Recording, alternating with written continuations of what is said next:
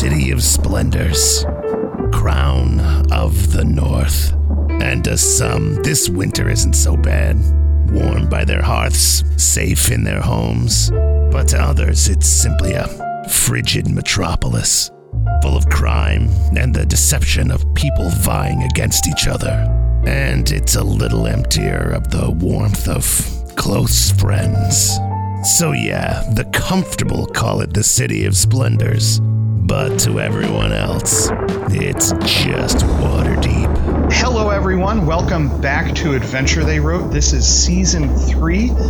We are back in front of our microphones after a bit of an extended hiatus. I want to thank everyone for their patience. In addition to wrapping up that last season, I had a very brief and minor throat surgery, but we are back and ready to go.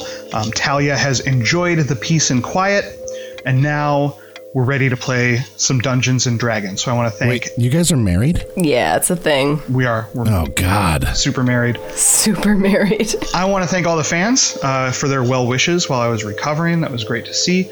And I want to thank cast members for waiting so patiently for me to develop a new season's worth of rich backstory. But we're ready to go now. We're ready to get back at it. So it's been a few months. It's been a few months for the adventurers as well. So before we get into the actual story itself, we're going to talk about where Max, Celine, Ledger, and Doran are at the beginning of Season 3. So Max, Jason, tell us where Max is as we start Season 3. Well, Max has been burying himself in work. So with the loss of the Countess, Max is kind of, I don't want to say that Max has lost his way. He's just a little in the woods, and he's trying to figure out how to make his way without his moral center there alongside of him. And Max is a goblin, Max the Goblin Detective. He is the standard goblin size, standard goblin green. He dresses the detective part. He's got his studded leather armor underneath the detective's overcoat. And his overcoat's a little worse for wear. It's a little dirtier. It's a little, he's been sleeping in the office. He hasn't been going home. He's been doing a lot of odd jobs outside of the agency just to be able to bring in more income, because he feels like he needs to pull more weight with the loss of the Countess and her benefactor-ness of the the financial side of the agency. And so he's been doing some work for Bayron the Fixer in the meantime, and so he's a little tired. He's a little grumpy, but he's still Max. He's still a good goblin. All right. Talia, how about Celine? Celine has been doing a lot of side work, picking up a lot of extra shows, just to kind of try to pull her weight to help keep the agency afloat. She has definitely felt the loss of the Countess. She's actually been avoiding her vice of whiskey quite a bit, just trying to kind of deal with the changes in Team Tall and her well-being overall. She is a very tall tiefling, if you're unaware. She is bright red, so in the cold winter months, she stands out against the landscape quite a bit. But she does come from Levistus, so she is well acclimated to the cold. She doesn't really have a problem with that part of it. She does wear a nice thick leather jacket, though, with some nice fur-lined trim, and she has a new hat that is treating her well. It is the Hat of Disguise that she can use to cast Disguise Self at will, so she can utilize that a little bit more to her benefit when she is doing shows to kind of treat the crowd, and also when we're out on a case. Great. Brad, how is Doran handling these changes to the detective agency? Yeah, after the Countess, Doran, he was pretty close to the Countess, so he went back to his woods outside of Waterdeep. He's a forest gnome, so that's his natural environment, and he's a druid, so he wanted to go back and check it out. He's part of Team Small, as everybody should know, and he needed to meditate to clear his mind. So he went back to the forest where he's got his druid circles and all that good stuff, and he spent a good month there outside of the team. That's where he hit level 7 and got all his cool new powers. And so he came back, found out that he had a meat pie stand inherited to him, and he has been on the street slinging meat pies because he's still trying to get a hold of that corruption lead, because his force has still got corruption in it. And he loves meat pies, so he's eaten his own stock, so he hasn't made too much money, unfortunately. But yeah, so gnomes, they live a long time. He's sad about the Countess, but it's part of a gnome's existence for the other races to pass them by sometimes, like that. So he's still trying to be bright and cheery and trying to be the cheerleader for the team and keep everyone's moral high. Great. Sam, Ledger was a new addition last season to the Waterdeep Dicks. How is he doing as season 3 is getting ready to start? Ledger's been just angsty. For those of you that don't know Ledger, he's a human. He has a very bookish demeanor, white hair, pale skin, blue eyes, and last season, people could already see that he was scarred with Lichtenberg marks that suggests that he was once struck by lightning. And now his back is also covered in burn scars from an explosion that happened in Waterdeep Harbor. He's taken the loss of the Countess hard, and he's found his temper shorter lately, and his fiery attitude has kind of put everyone else around him on edge. During this time, he's used various sort of operations and creative bookkeeping to help keep the agency solvent. Excellent. I think with the backstory for the characters established, let's dig right in and start season 3. As season 3 opens, Waterdeep is firmly in the grip of the worst winter in living memory. And that's pretty remarkable when you consider the living memories of elves and dwarves. When deep snow doesn't blanket the streets, freezing rain coats everything in sheets of ice.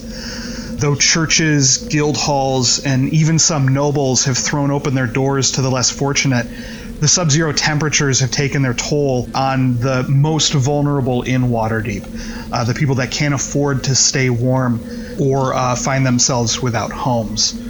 Inside the offices of the Waterdeep Detective Agency, the somber mood is a match for the icy weather outside. Though the sun set hours ago, work continues by flickering lantern light, the only sound the howling wind pushing in on the windows.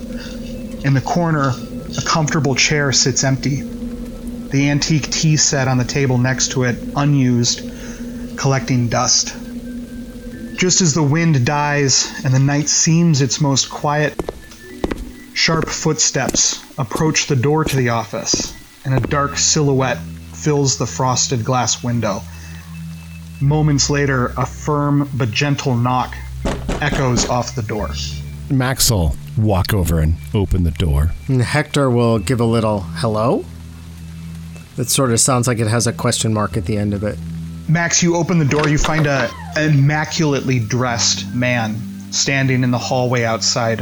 He looks completely at odds with the dock district where the office is, and his incongruity seems to amuse him. He has, his mouth is upturned with the slightest smile, and he just seems to sort of be enjoying the fact that he is out of his element and sort of slumming it with the people that inhabit this district. Welcome to the Waterdeep Detective Agency. Hello, I will be your Detective Max. How can we help you? He looks down at you and sort of seems to notice you for the first time, despite the fact that you opened the door for him. And he says, yes, the Goblin Detective. Wonderful. Max nods and motions him inside. Celine is sitting in the back, kind of looking off in the distance, but she's shaken by the entrance of the visitor, and she's actually going to go over to the tea set and dust it off a little bit, and go get the kettle and put it on the stove, and just kind of motion over to Max and say, "The Countess would have wanted this," and start putting tea on for everyone with the visitor entering. And Ledger was over near Hector's birdcage, and kind of as soon as he heard the knock, sort of shuffled over to try to throw on a collared shirt so that he at least looked a little bit presentable. So now he has sort of like a half-buttoned, untucked collared shirt on, and kind of walks over to see what the conversation's about. Doran was sitting next to Hector too, and he looks ready to hang out with him. And he hopped off, and he just brushed off the visitor seat and got it ready for the noble dude. So the man enters the room, and he takes it in. Again, you all get the sense that he's a little bemused with this. There's a particular novelty value that he seems to have entering here and being a part of this world as opposed to the world that he is used to being in. And he looks down at the seat that Max offers him, and very elegantly he sits down and just takes in his surroundings, appreciating what he would consider decor of the office. Max will walk around behind the desk and kind of hop up onto the chair behind the desk and put his hands on the top and ask, "All right, so what can we do for you?" He looks at you, Max, and he says, "I have to admit, I was hesitant to approach you about this matter. You came to my attention earlier this year with the business of the Luskan crime syndicate, and you impressed with your handling of the pirates on Waterdeep Isle. But the task I mean to assign you is one that I have assigned numerous agents within the city, both private and official, and no one has been able to come up with an answer for me." All right. Well, first of all, hello. I'm Max, the Goblin Detective, and who are you? The man, he almost waves his hand. He says, of course, my manners escape me. I am Duke Moritan, and it is my pleasure to make your acquaintance. Duke Moritan. Pleasure to meet you. You recognize this name. This is Waterdeep nobility. This is upper crust. This is, in all of your adventures so far, you've met some sort of nobles and the elite, but you've never touched this echelon. This is the Kennedys of Waterdeep. Like this guy hangs out with the masked lords? Yeah, it's likely. Wow. Okay. Now, would I have recognized him when he came in, or would I just be now recognizing the name? You recognize the name. Oftentimes, these nobles are not seen out in public. They're not to the level of like the unmasked lord or the Black Staff, or someone who would appear at like a civic function. Sure. As part of, a parade or something like that. He is just kind of like way up there. He is, one of the elites that people talk about when they talk about the power structure of Waterdeep. Okay. That'll give Max a little bit of not pause, but he'll lean in with a little more interest and say, "Oh, well, if the help that you were looking for in the North Ward and the Castle District couldn't help, how can we be of real assistance?" He chuckles, and he says, oftentimes the assistance that I've contracted in the past, whether it be through private agency or through civic assistance, are incapable of thinking outside the box. The massive craters on Waterdeep Isle lead me to believe that you are capable of more creative thinking. Ledger has never heard of anyone of nobility traveling solo, let alone in the docks, so he's going to try to nonchalantly walk over to the window and see what the scene looks like outside, and also to see if he can hear anyone. Go ahead and roll a perception check. Not great. Perception... Oh, well, Ledger has really good perception, so it's 11. You're actually not able to see through the window. The driving snow outside and the wind is obscuring your vision of what, might lay beyond in the street. And the noise of the wind and the noise of the weather outside is preventing you from really hearing if anyone is out in the hallway. Selena's going to perk up at the out-of-the-box comment and sort of join the conversation. I thought you were going to show him the filing cabinet. No, not quite yet. I need to hold my secrets a little bit.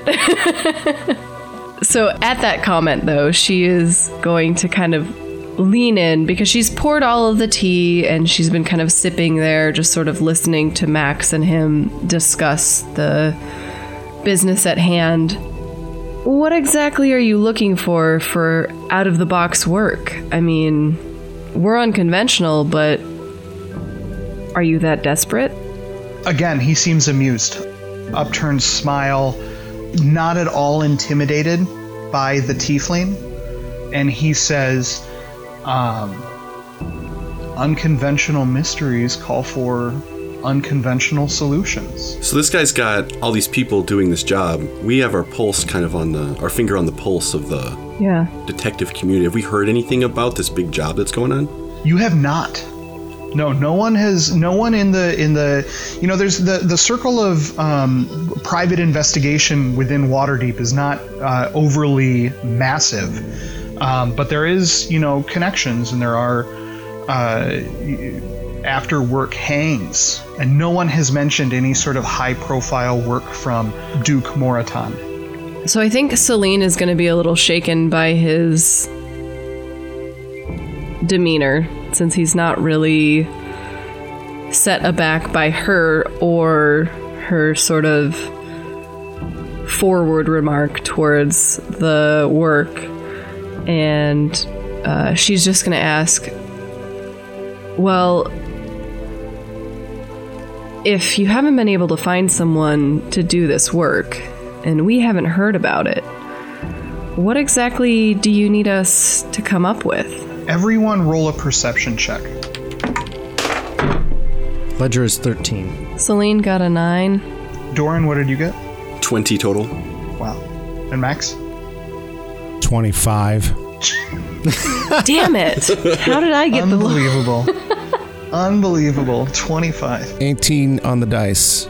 Doran and Max, you both get the impression that he is just relishing the theatricality of this. He's putting on a performance almost.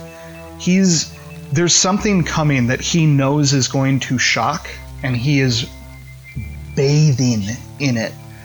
And he leans forward, and the smile on the upturned corners of his mouth turn into a full-on smirk, and he says, I need you to solve a murder that happened over 300 years ago. So, I'm guessing we're not going to have fresh fingerprints. He chuckles. It's unlikely. Go on. Yeah, you had my curiosity, but now you have my attention.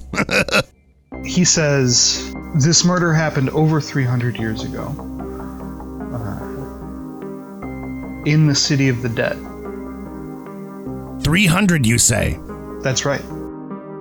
I can tell you all, as citizens of Waterdeep, you know that the City of the Dead is the capital of Spooky Town. It's, where all of the dead citizens of Waterdeep are buried, or where their bodies are disposed of. But as of late, real estate is getting sparse, so to speak. Within the City of the Dead, there are certain mausoleums dedicated to adventurers, dedicated to the Waterdeep nobility, even dedicated to, the kind of nameless adventurers and mercenaries that might have made it to the city, but died anonymously on the side of the road somewhere. And people don't really go in there anymore. It's dangerous. Whether it's kind of grave robbers and criminals looking to make a quick, if risky, buck, or the undead rising from their crypts and, attacking wayward explorers. The general citizenry of Waterdeep steers clear. Max, Celine, you guys roll history checks. It's 13 on the dice, so a 16 total for Max. A 9 for Celine. So Max, you know that a long time ago, it used to be better. A long time ago, during the daytime at least, the citizenry would actually go into the City of the Dead. It was almost like a park. Like a memorial. It wasn't, it wasn't as dark and creepy as it is now. You could walk around in there during the daytime relatively safely. Now, definitely more. Would you say it's nefarious activity? Nefarious might not be the right word, but dangerous at the very least. Ledger's gonna pipe up. Shouldn't you be talking to an archaeologist and not a detective agency? He says, I've tried. I have contracted historians in the past in an attempt to come at the problem from the side, so to speak. Unfortunately, what they had in historical knowledge of the city and the district, they lacked in creative problem solving and simple deduction. Well, we definitely have some creative problem-solving skills, and we're probably as specialized as it gets in this field. We are? So something you don't know about Celine is she has a really high intellect. You undead? I'm not undead, but coming from demon descent, I happen to have a really high intelligence. Although she's very young, she's only 27 years old, she does have a really high history check. So even though she rolled a 4, she got a 9 because she has a +5. So, in theory, she should be quite useful in this case. Doran's gonna pipe up from the back. What's the pay? Max will point his thumb over his shoulder to Doran. It's like, yeah, what he said. And he's gonna give Max a thumbs up. So he sits back in his chair and he laughs again. A very kind of. I want to make absolutely sure, like, none of this is coming across as smug. He's not smug. He's just kind of enjoying himself. He's amused. Right. He's amused. playing. He's That's playing. exactly it. He's playing. Bemused. And he says the pay is negotiable. But I will say this.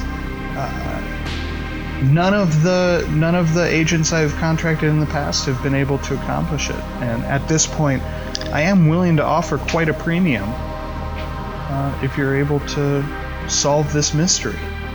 All right. Well, I mean, what's the worst that could happen?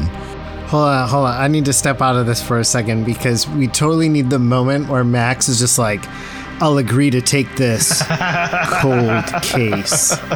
Yes. Yeah, we do. He's excited. He claps. Yes, marvelous. I'm so excited. I'm so excited to see what happens.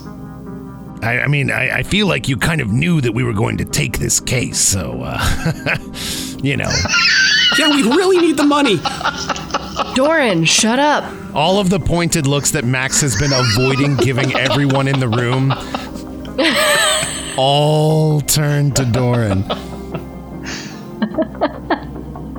Doran's just sitting there with a big grin on his face. Ledger at that point comes over. There's a lot of confusion here. So our standard rates for mysteries of this sort of unsolved nature are, he kind of looks at Max while he says this, Very high. 100 gold Very for high. every year that it's been unsolved? Let's,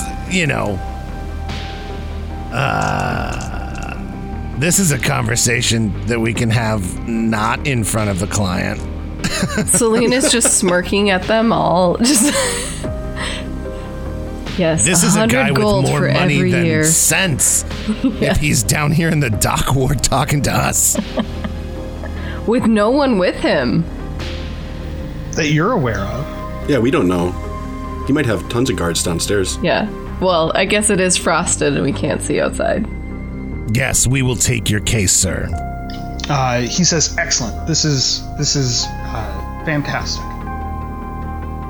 I thought you might. I thought you might. What sort of leads do you have? I can give you the names of a historian that I've worked with in the past, who may have additional information for you, and I can set the stage for you, tell you a bit about the nature of the crime, and possibly some folks that you may want to speak with within the city." Please do. Celine pours a little more whiskey in his tea. The way he says the city makes you think that the people that you're going to be talking to are within the city of the dead and not within the city of Waterdeep. I guess the first question I have is, who is the deceased? He leans forward, and as he does, his smile broadens, revealing extended canines. Oh. And he says, "I am." Oh. What? And this is, you get the sense that this is what he was waiting for. This was the drop. This was the moment that he was so relishing. Doran shakes his fist and goes, Doran should be terrified. This is the most unnatural thing. it's both. Hector squawks. It makes sense that he's very wealthy. And he's all of these reactions, he's just basking in them. Max is just nodding, right? Like, Max is a goblin. Like, this stuff doesn't, Yeah, Selena's leaning into this. Like, she's totally okay with it. I don't know much about vampire history or lore. Were you turned against your will? I was.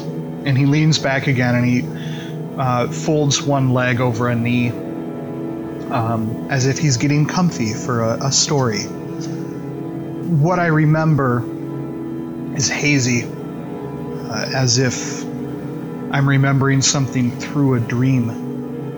In life, I was a minor noble, and I remember enjoying a quiet picnic at the park. I was with my beloved, and then I remember not so much actions, not so much specific memories, but violence and rage and terror. And my new unlife began. I awoke possibly that night, possibly weeks later, within a mausoleum in the city of the dead. From there, I was forced to rebuild my life. Since then, I've lived multiple lives.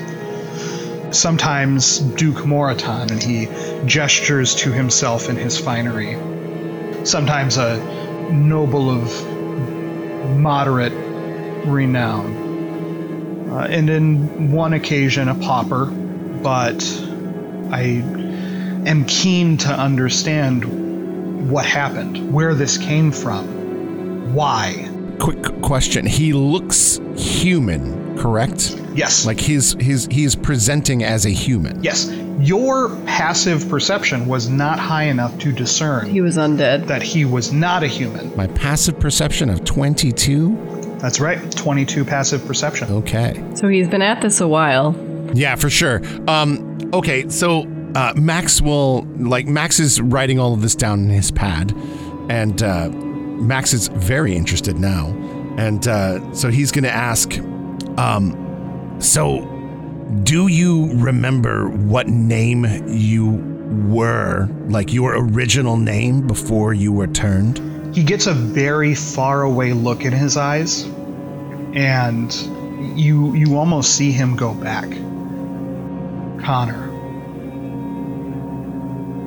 Morat.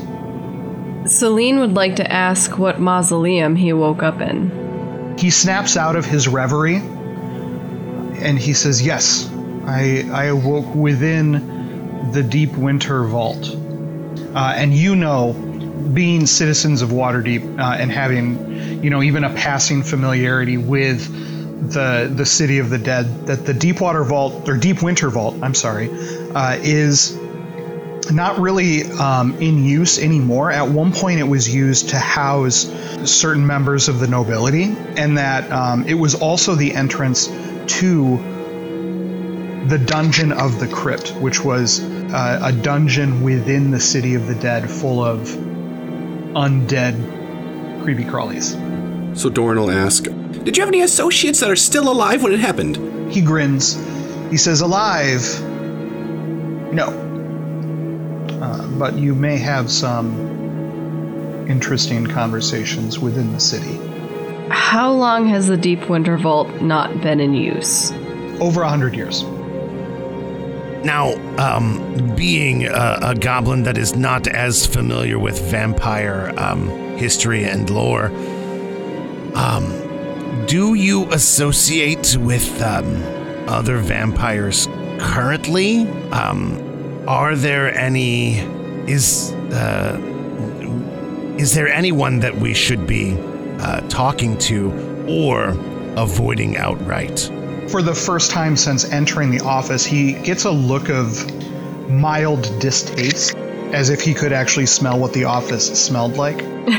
He says, early on in my new life, I would occasionally associate with others of my kind. And he runs, a tongue across one of his teeth a little bit. But I find the whole business distasteful. I'm unfamiliar with who is not my kind currently. Oh, okay. Within the confines of the city. Max would like to roll insight to see how truthful he is being about that fact. Okay. It's 8 on the dice, so 15 total. You're not really getting a good idea. All right. This guy has been around for a long time. Like, he could be a pretty practiced liar at this point. Right. I think Celine will lean in and say, well, if you originally had, how you say it, undead associates, would liches be involved in that category of associates? He laughs. He says, not that I'm aware of. I wouldn't be coming to you if they were. We would have bigger things to deal with, I think, than who did this to me. And who is this historian that you are pointing us toward? He claps his hands again and he says, this guy is something else. You'll find him in the North Ward. He owns a lovely bookshop up there. It's just something else. Brilliant. I absolutely love bookshops. Did you have anything new or different in the weeks or months before your turning? Could you clarify that question, Brad? Yeah, like, like new adventures or new projects, or was this person beloved new, or... He sits back again. He goes back to his reverie, his state of remembrance. And he says, no, I was a relatively bookish lad. I didn't concern myself with the happenings in the Undermountain or the adventuring parties that were in and out of the city. I had been courting Alma for months at the time, and we had known each other for years. There was just nothing new that would have warranted this. And what family does Alma come from? She was from a merchant family. Not noble at all. If memory serves, they dealt in iron stock. Do you know her surname? Alma Boren.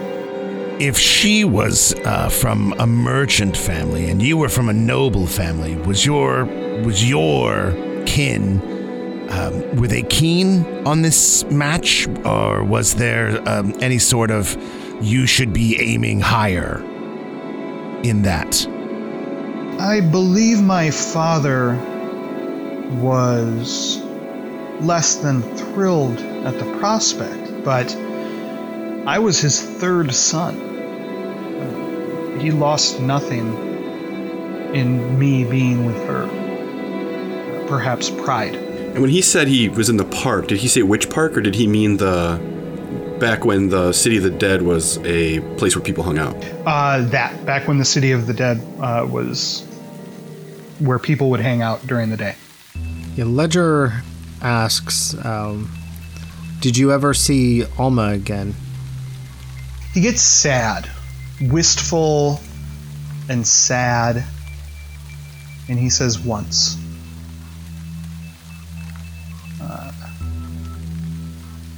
Once after this. And never again. Did she see you? No. She thought that I was dead. She had mourned me, and I wasn't going to inflict upon her the pain that seeing me again would have caused. That's rather honorable of you. Let's get more information about this historian. You said he owns a bookshop. Yes. In the North Ward. What's his name? The name of the bookshop or the name of the historian? Both, but the name of the historian first, please. The historian is Basil Dweeberson. What? Does that name mean anything to Ledger? It sounds goofy. And the bookshop? Dweeberson's. All right. Good to know. So we have some other questions. After you returned, after you awoke in the crypt and you found yourself in this vampiric form, what did you do for the first, I don't know, couple of decades? He looks slightly embarrassed, and he says, I have to admit, I am not proud of my time.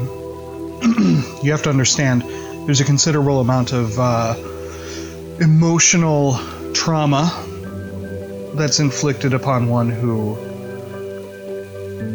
is first killed and then reborn. In addition to that trauma, you awake with considerable power, strength beyond anything you could imagine, as well as certain magical capabilities. And then there is the thirst. I'm afraid I spent those first decades on what some may call a bender. Wow. And forgive me if this is a crass question, but I'm morbidly curious. Is it any sort of humanoid, or do you have a specific taste for like humans or elves or dwarves? He pulls at his collar a little bit, like he's more embarrassed now, and he says, to be perfectly honest, while any humanoid will do, there are certain varietals that may influence one's taste. I see. And now I take it from your demeanor and from the way that you are answering these questions that you have found the life and this sort of drive to be not as welcome as it may have been in your early centuries. How do you mitigate that now? He gets sort of somber, and he says, never welcome. Imagine being carried away by a wave. You do what you can to stay afloat. Oh, I know that well. But as time goes on, you're able to control yourself, the environment around you, more. At my age, the thirst very rarely becomes too powerful for me, and I'm able to survive off of perhaps donations would be the best term. Selena's gonna ask, how old were you before you turned? He says, I was 26. That is why you look so handsome now. Yeah, he looks good, you guys. He looks real good. 326-ish years. I get it. Do you have to use like makeup to make yourself look, like more distinguished? He says, I have to use makeup to make myself look alive. Oh, yeah, that makes sense. And he pulls a sleeve up, and you see the flesh above his wrist is a more pallid white. Oh, yeah, this is so fat. Max is just fascinated now. Back to Max's original question, though. What varietals do you prefer? Say tiefling. Don't say gnomes. Don't say gnomes. Don't say gnomes. He says, I'd rather not say, but he does kind of look sideways at Doran a little bit and then like back to everyone else. Max is going to like reopen the notebook and like turn to a fresh page and say, okay, so you said that you have been commissioning investigators for some time now. How long do you generally wait between coming to someone like us? Has it been a few years? He looks up as if he's trying to remember. He says, I believe the last time I contracted a private investigator must have been 120 years ago. That would make sense. That why we haven't heard of any sort of jobs like this. Do you have in your possession the work parts, the investigation work that has been done in the past? He says, I'm afraid I don't. And he sort of like picks at the arm of the chair a little bit. He's very pointedly not meeting your eyes. So, what happened to the last investigator? Oh, they burned to death. Oh, that's fine. In a fire. Oh. I don't have any problem with that. Who set the fire?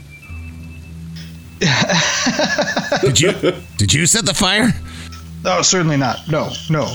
oh, okay. Max would like to roll insight to make sure that he is telling me the truth. And rolled a 4. Oh, no. Not really getting a good sense on this guy. Max is having a tough time getting a read. This vampire would never lie to us. Fire isn't a problem anyways. It's fine. Doran's over there researching create water. Of all the times to be without a cleric. Yeah. So Max is going to look around the room and kind of take the temperature of the rest of the remaining Waterdeep Detective Agency, and we'll turn back to our new client, Duke Moritan, and say, well, is there anything else that we need to know before we start getting to work? He says, yes, there's one more thing. Once you enter the City of the Dead, you will be at some risk I'm afraid it's a bit more dangerous than it has been in times past. And he rolls 4 coins out of seemingly thin air, and he lays them down in a line across the table in front of Max. And he says, bring these with you. They'll offer you some semblance of safe passage. And if given the opportunity, just ask for Felix. And he'll be able to provide additional information. Are these coins currency for help, or are they a symbol of help? He says they are identification that will mark you as my, and he seems to struggle with the word a little bit, like he wants to get off it real quick. He says, these will identify you as my thralls. So the local elements there will give you some latitude. Max legitimately chuckles. Before you leave us, the previous investigator, while he may have come upon some, heat of the moment excursions, did any of his files persist? He says, no, burned to ash, I'm afraid. Where was he originally located? In this very building. Dun dun dun. Yeah. Convenient. Legitimately, though, she does want to know where he originally had his business establishment in case they might want to do some archaeological excavation. He says, I believe his office was located in the South Ward, though what is considered the South and what is considered the docks has changed somewhat over the years. It's a bit difficult to say precisely where it was. And do you have a name of this investigator, just in case we want to look up and see what we can find? He taps his chin thoughtfully. He says, I believe he went by Sparrow. Max will stand and look up at our vampire guest and say, well, It's a pleasure to be in your employ, and I really do hope that we find more answers than we do death inside the city of the dead. He stands as well, and he says, as do I, and he extends his hand down to shake Max yours. shakes it. Yeah, Max will shake his hand. Yeah. Firm handshake. He nods. He nods to everyone else. And then he turns into a bunch of bats. He turns into a bunch of no, and then he leaves. And you notice as he's leaving, you realize for the first time that he's really not wearing a big heavy coat. Right. He's like there's no flush to his cheeks. The cold really doesn't seem to touch him. And with an incredibly self-assured and confident strut, he exits the office and closes the door behind him. As he's leaving, Doran lets out a breath that he didn't even know he was holding, and he didn't know for how long. Ooh, it's a great line. And Max will turn and say, Well, looks like we've got ourselves a cold case.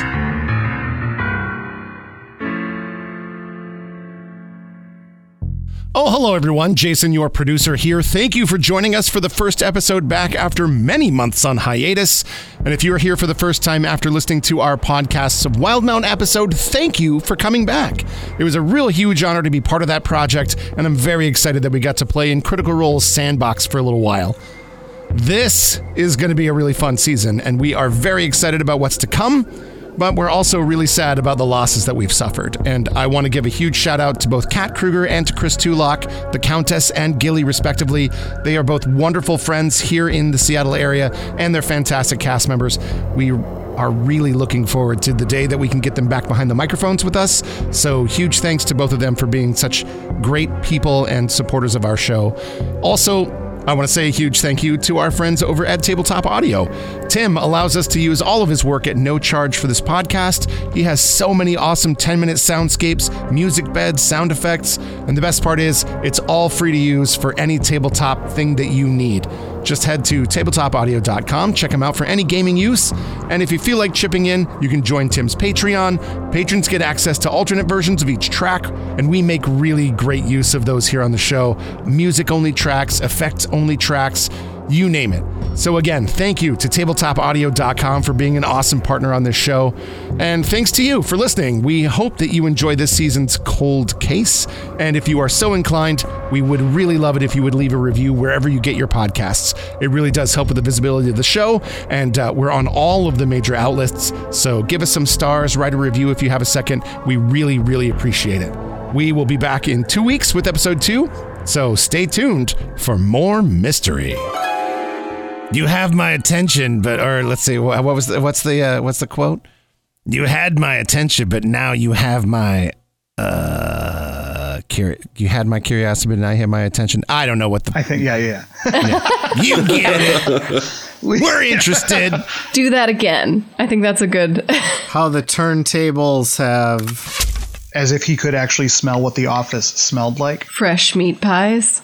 Or as if he was reacting to what the office, old meat pies and goblin farts.